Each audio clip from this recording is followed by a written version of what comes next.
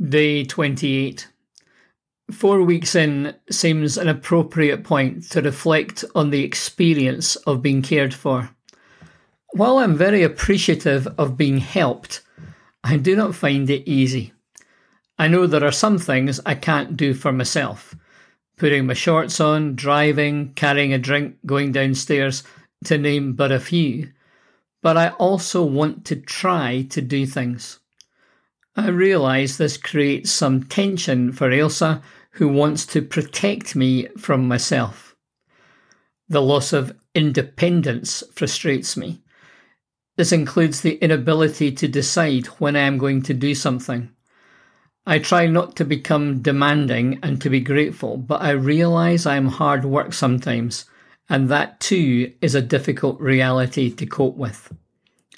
I have a newfound appreciation of those who care for others who are close to them, and have also glimpsed some of the emotional complexity of being cared for. Today I am thankful for friends who understand these dynamics far better than I do and persevere for the long haul. I am grateful for Ailsa's care and patience, and I'm thankful for 4 weeks. The epithet, "They are my rock," is ascribed to a friend or colleague who is stable, who can always be relied on. Rocks have a permanence about them. They speak of strong foundations and feelings of safety and security. The idea comes from this phrase used in the Bible. But here David is not ascribing this quality to another person. He addresses the Lord directly and says, "You are my rock." There is great comfort in knowing that there is one who provides strength, shelter, and stability. To you, Lord, I call. You are my rock. Do not turn a deaf ear to me, for if you remain silent, I will be like those who go down to the pit. Hear my cry for mercy as I call to you for help, as I lift up my hands towards your most holy place. Do not drag me away with the wicked, with those who do evil, who speak cordially with their neighbours, but harbour malice in their hearts. Repay them for their deeds and for their evil work. Repay them for what their hands have done, and bring back on them what they deserve. Because they have no regard for the deeds of the Lord, and what his hands have done. He will tear them down and never build them up again. Praise be to the Lord, for he has heard my cry for mercy. The Lord is my strength and my shield. My heart trusts in him and he helps me. My heart leaps for joy, and with my song I praise him. The Lord is the strength of his people, a fortress of salvation for his anointed one.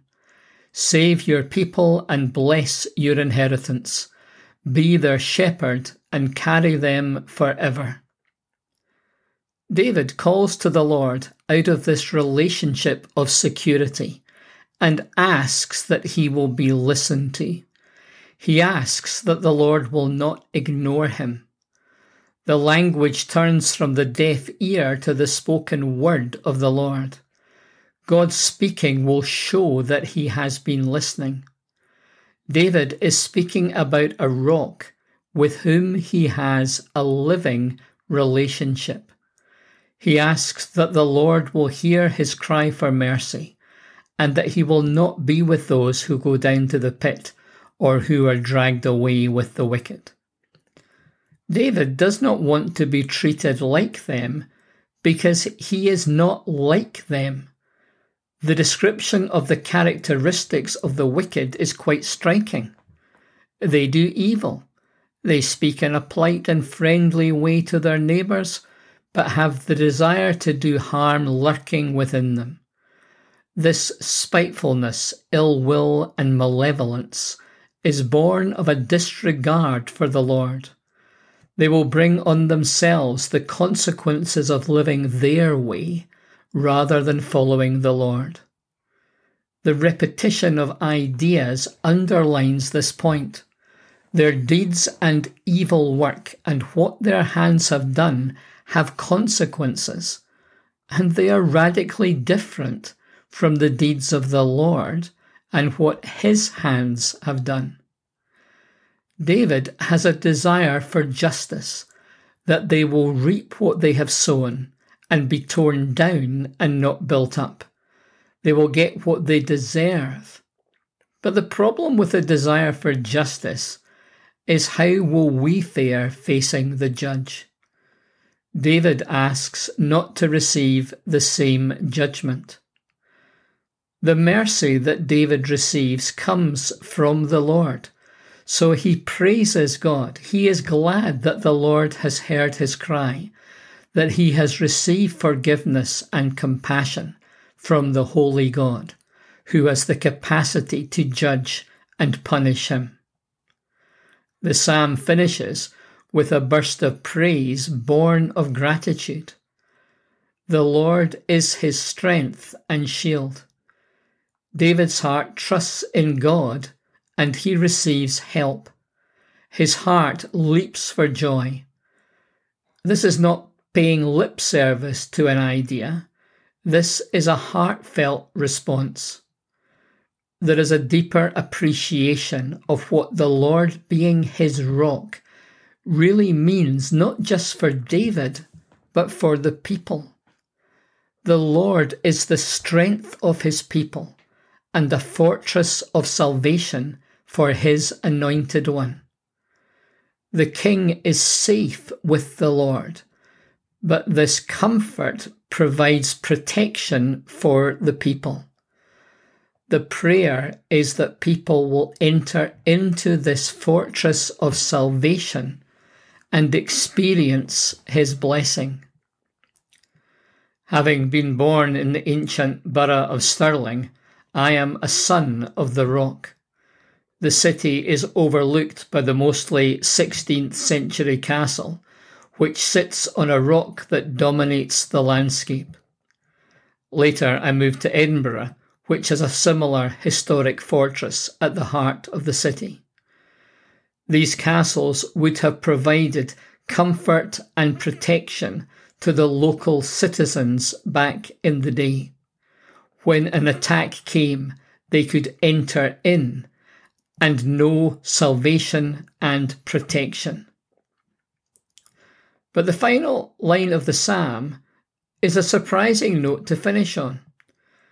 In a song about a rock and a fortress, which speaks of judgment, David could have ended affirming God as judge, king, or warrior. But instead, he asks that the Lord will be their shepherd and carry them forever. There's a vineyard song we used to sing at camp, which brings together the strength of the rock with the care of the shepherd.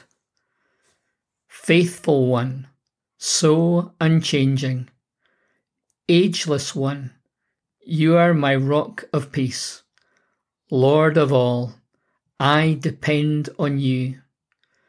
I call out to you again and again. I call out to you again and again. You are my rock in times of trouble. You lift me up when I fall down. All through the storm, your love is the anchor. My hope is in you alone. Rock on with the rock who will rock you.